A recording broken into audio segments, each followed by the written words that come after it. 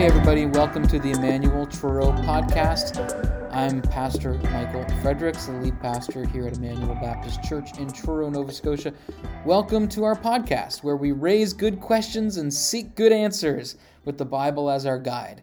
This is not an every week podcast. This is an occasional podcast that we do here when we have a good question that's come up. Maybe it's something that's been raised because of a sermon that I've preached, or in our Bible studies, a question that's come up, or something that someone has asked me over email. Just there's so many great theology and Bible questions, and that sometimes it just warrants a deeper discussion. So that's what this podcast is all about. I've been preaching through the book of Hebrews on Sunday mornings, and Hebrews is a meaty book. Okay, it is deep. It's hard at times. It's not the easiest book to interpret, but it is so rich and so good. And one of the things that has come up in the book of Hebrews is this person by the name of Melchizedek. Last Sunday, I preached on how Jesus is the great, the ultimate, the perfect, the best high priest, and Melchizedek has come up. So today, the question that we're going to answer is, what's up with Melchizedek? Who's this guy? What is this about? What does this have to do with Jesus? Why is it in the book of Hebrews? So we're going to answer that question. What's up with Melchizedek? Melchizedek arrives to us in Hebrews chapter 7 primarily. It shows up a few times before that in chapters 5 and 6, where it says that Jesus has become a high priest after the order of Melchizedek, that he belongs to the Melchizedek priesthood. He's that kind of a priest, as opposed to the priesthood of Aaron, the Levites. So what does it mean that Jesus is in the priesthood of Melchizedek? So chapter 7 of Hebrews is where we really get the biggest amount of content in the book of Hebrews on Melchizedek. So let me just read a few verses there to get us started. Hebrews 7 verses 1 to 4 says this. For this Melchizedek, king of Salem, priest of the Most High God, met Abraham returning from the slaughter of the kings and blessed him. And to him Abraham apportioned a tenth part of everything. He is first, by translation of his name, king of righteousness, and then he is also king of Salem, that is, king of peace.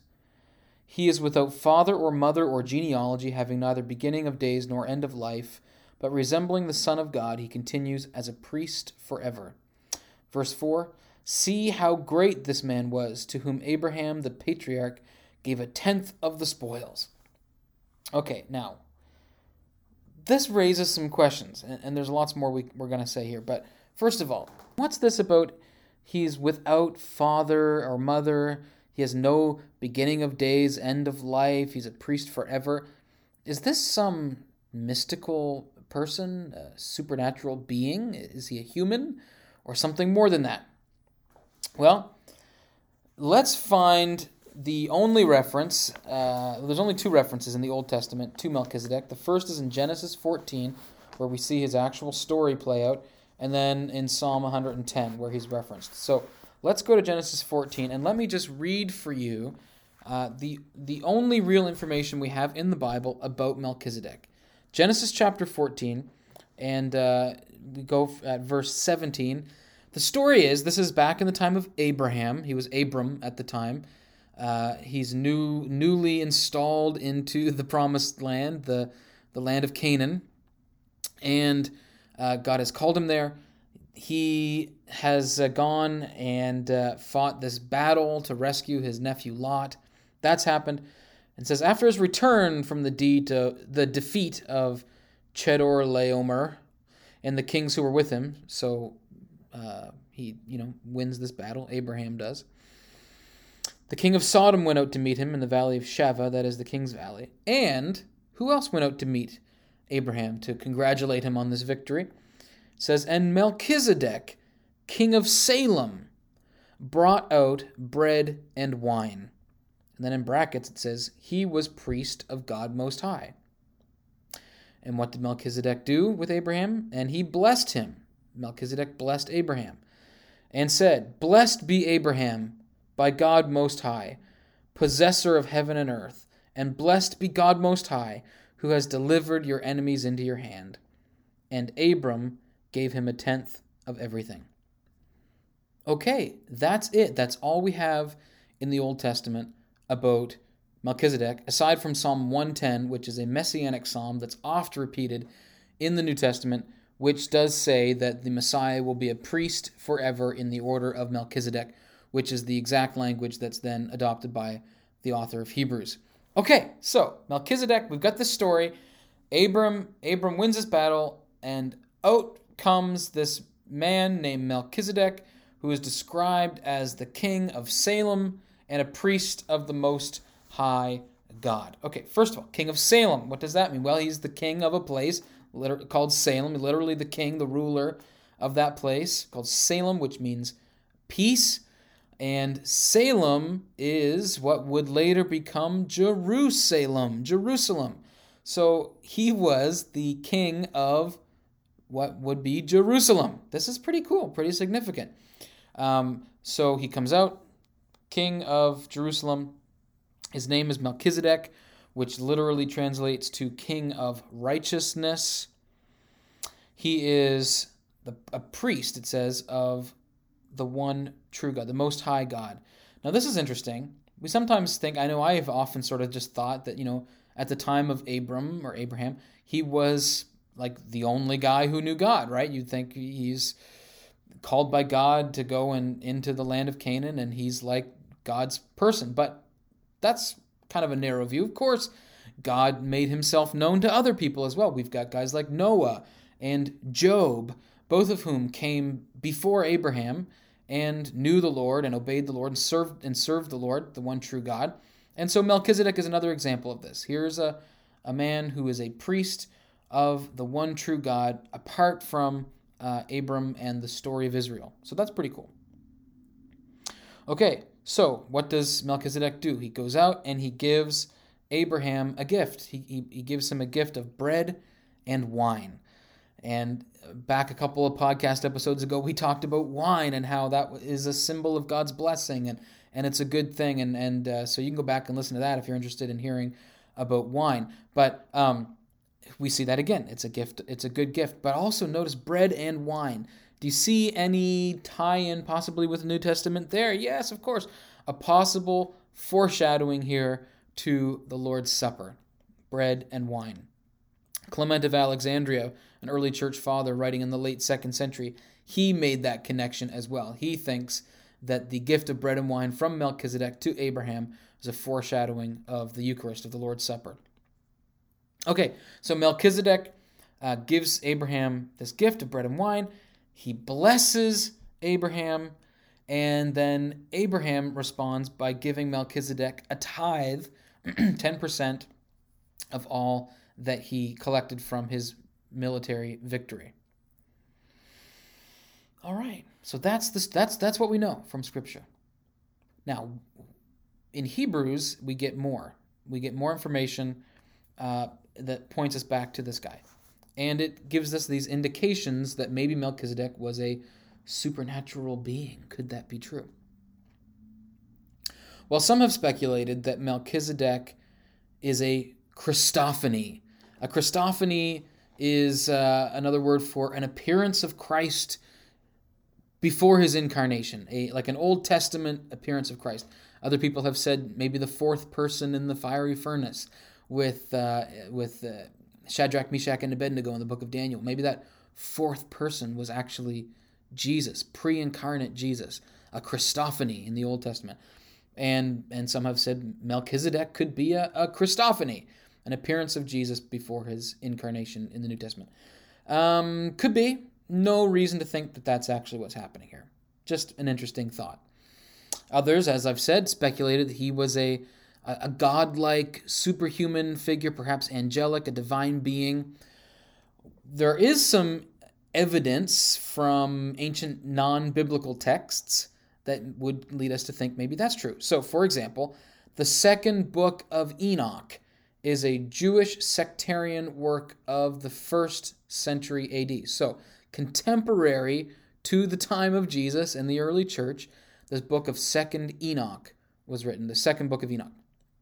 And according to Wikipedia, it says, the last section of the work of the second book of Enoch, the exaltation of Melchizedek, it's called, tells how Melchizedek was born of a virgin, Sopanema is her name, the wife of Ner, a brother of Noah. Again, none of this is in the Bible. This is just something that was written in the first century.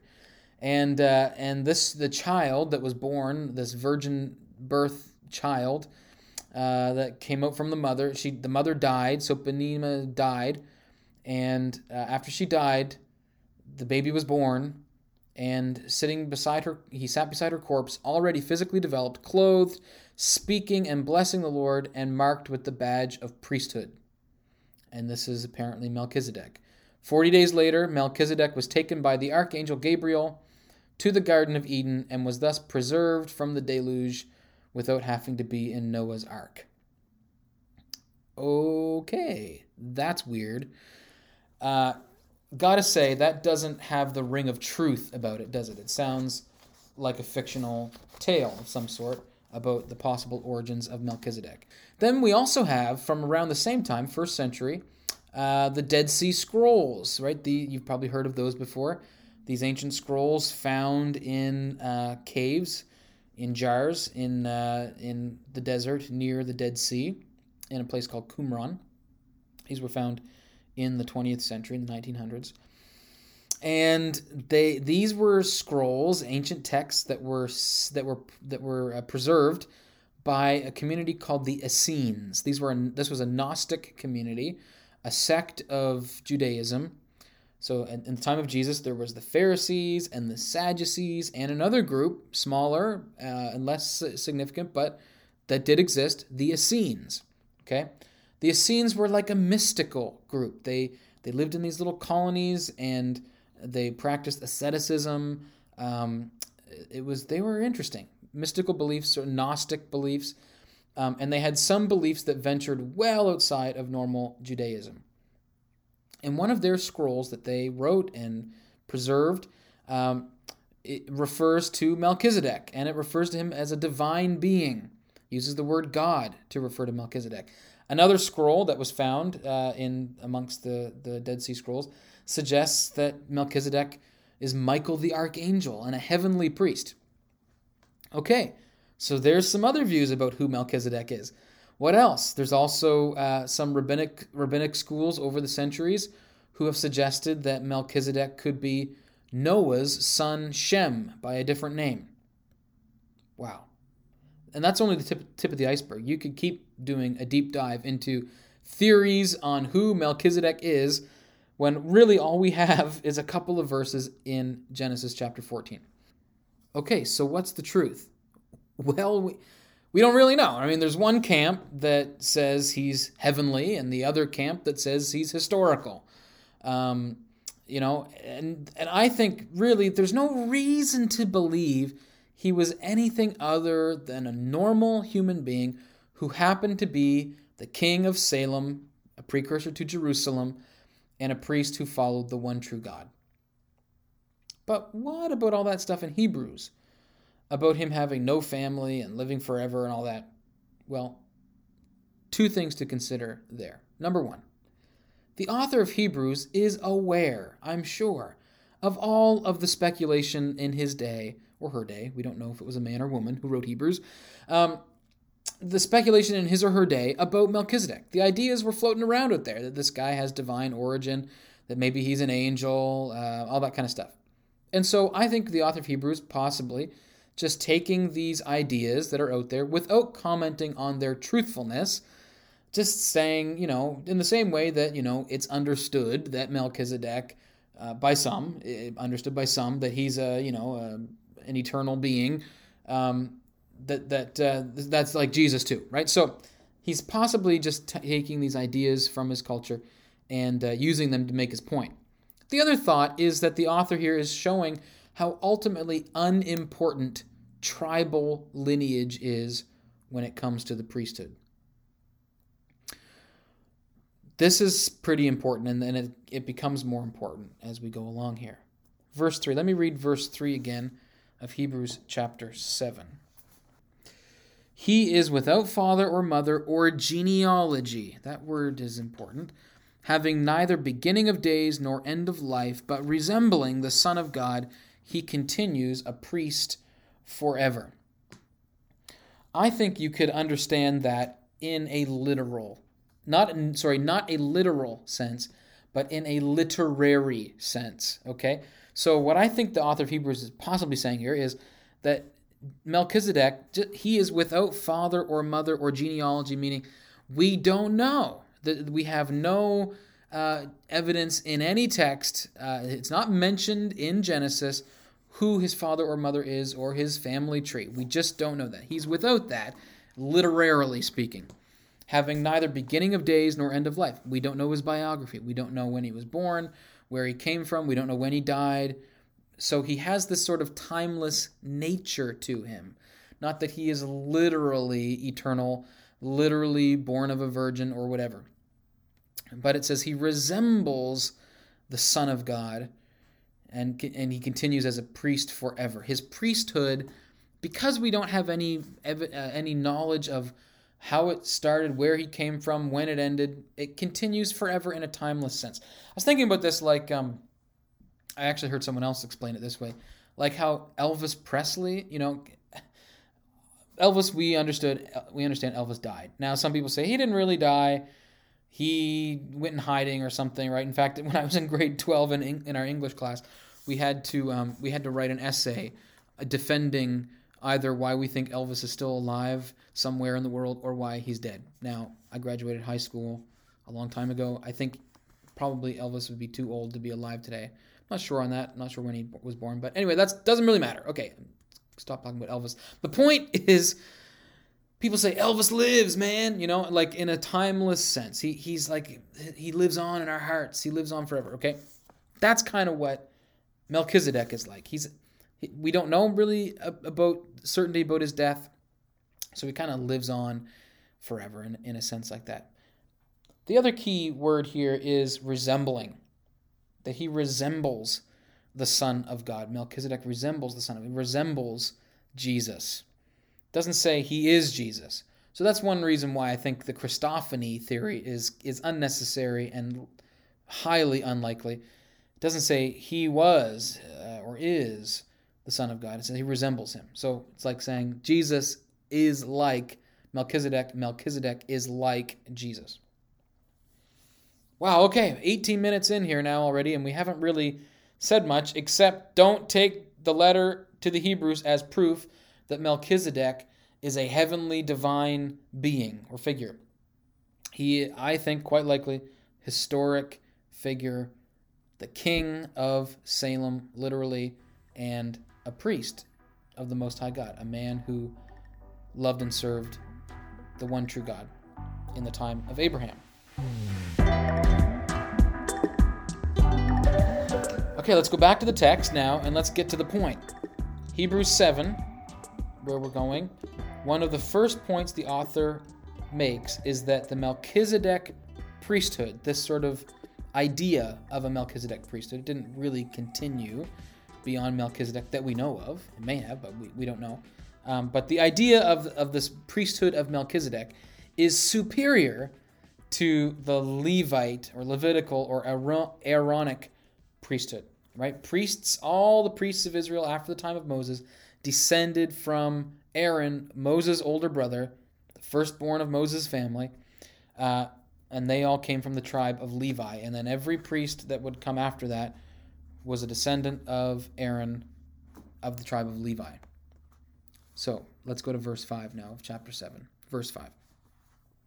Those descendants of Levi who receive the priestly office have a commandment in the law to take tithes from the people, that is, from their brothers, though these also are descended from Abraham.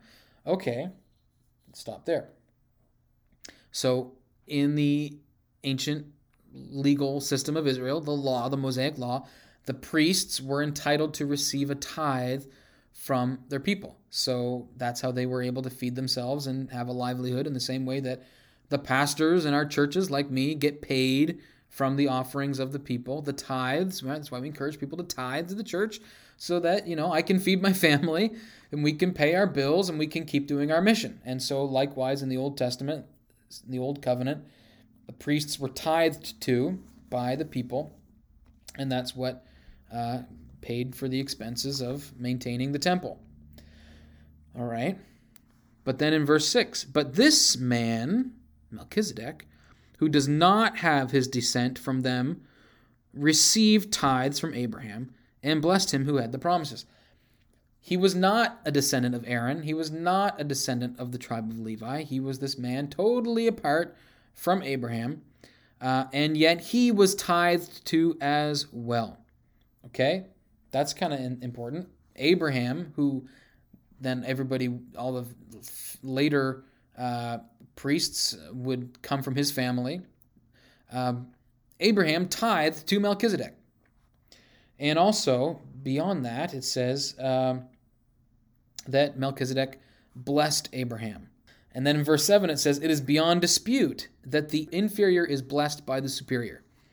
In other words, Melchizedek then is demonstrating he is superior to Abraham. So, all in all, the point here is clear. A Melchizedek priesthood is superior to a Levite priesthood. And Jesus is a priest of the order of Melchizedek. Wow. Okay. Now we're like 24 minutes into this, and I still haven't got to what the point here is in Hebrews. This is heavy. I know this is a lot of stuff.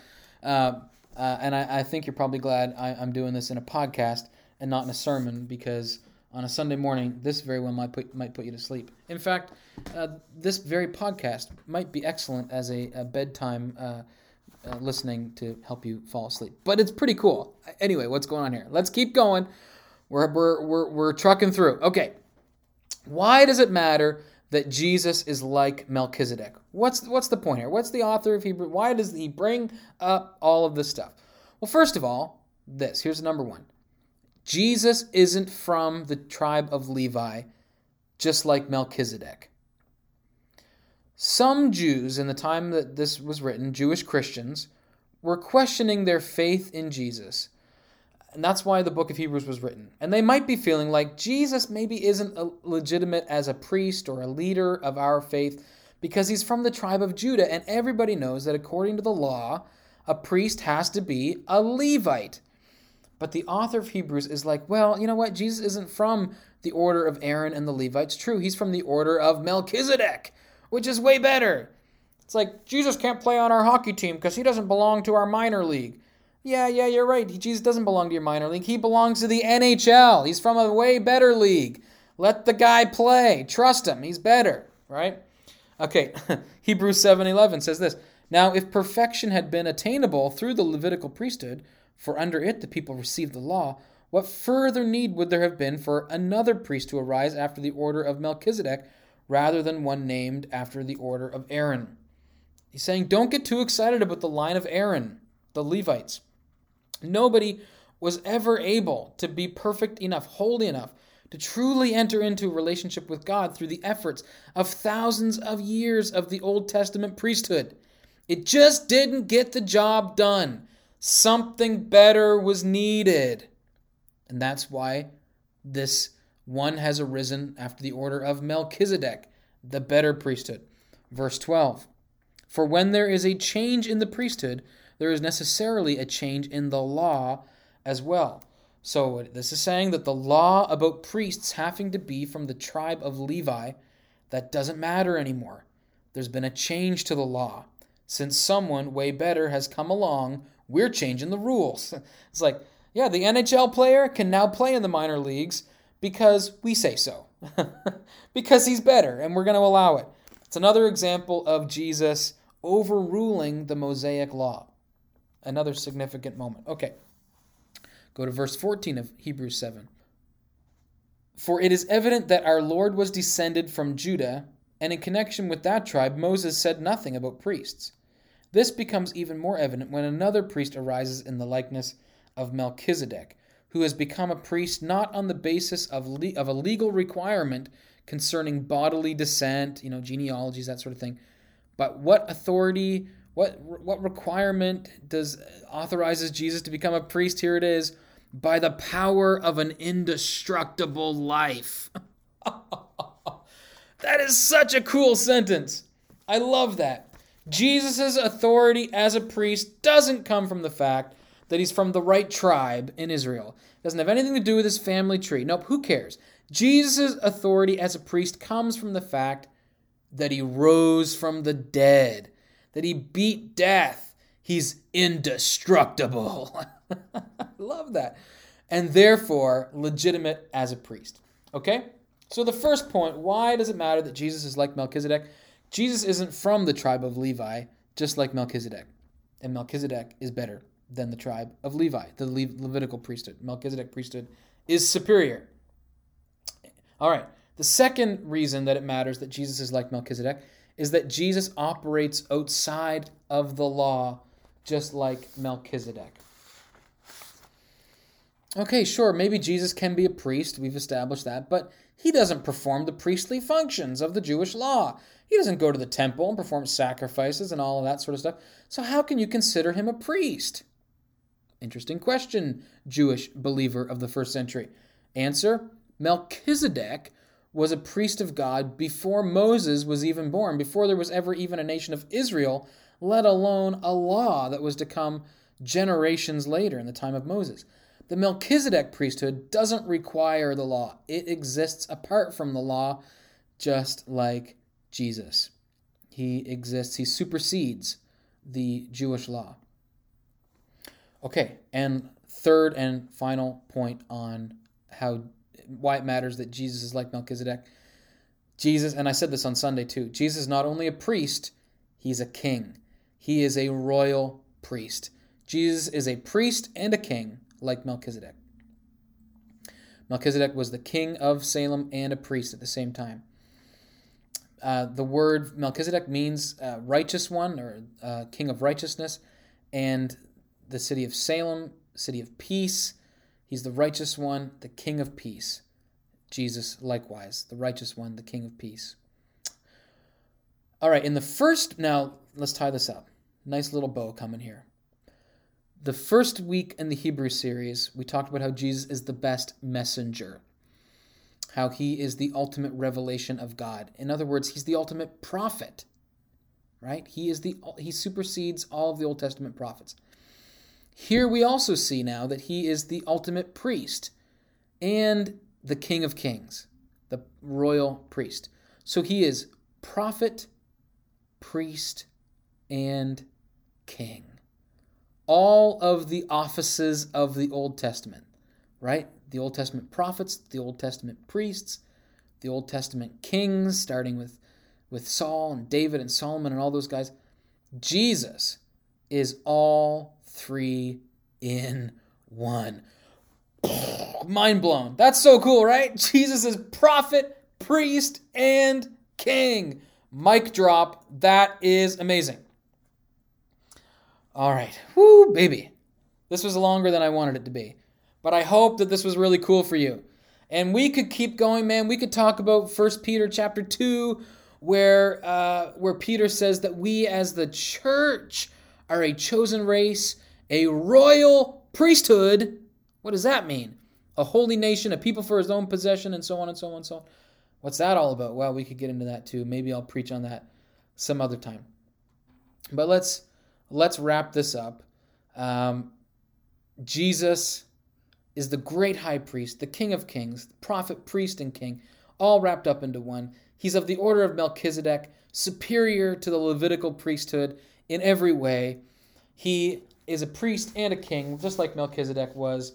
He is above and beyond the Jewish law, just like Melchizedek was. He isn't from the tribe of Levi. Family heritage doesn't matter anymore in terms of our relationship to God. Jesus supersedes that too, just like Melchizedek. We don't know his family of origin. We don't know his genealogy. None of that mattered. Melchizedek was the dude. He was the man. Jesus, likewise, is the one. Okay, that's it. I hope this was helpful. I hope you learned something. And if I put you to sleep, bonus, you also had a little bit of a nap, and that's also something worth celebrating. So, thank you for listening to the Emmanuel Churro podcast. If you're a Bible nerd like me, you found this interesting, and I hope to see you again soon. By the way, there's another interesting thing in the book of Hebrews that we're not going to have time on a Sunday morning to get to, and it is Hebrews chapter 6. There is some stuff in Hebrews chapter 6 that's very controversial, and it's about whether or not you can lose your salvation. Can you lose your salvation? Well, there's a question that has rattled around the brains of Christians for centuries and has been a point of much debate. Well, hopefully before too long, I'm going to have time before we wrap up the Hebrew series to do a podcast answering that question as well, looking at Hebrews chapter 6 and the question of, can a Christian lose their salvation? So stay tuned for the next installment of the Emmanuel Churro podcast. I'm Pastor Michael Fredericks, your host and companion to your ears in podcast form. This is getting weird. Talk to you soon. Bye-bye.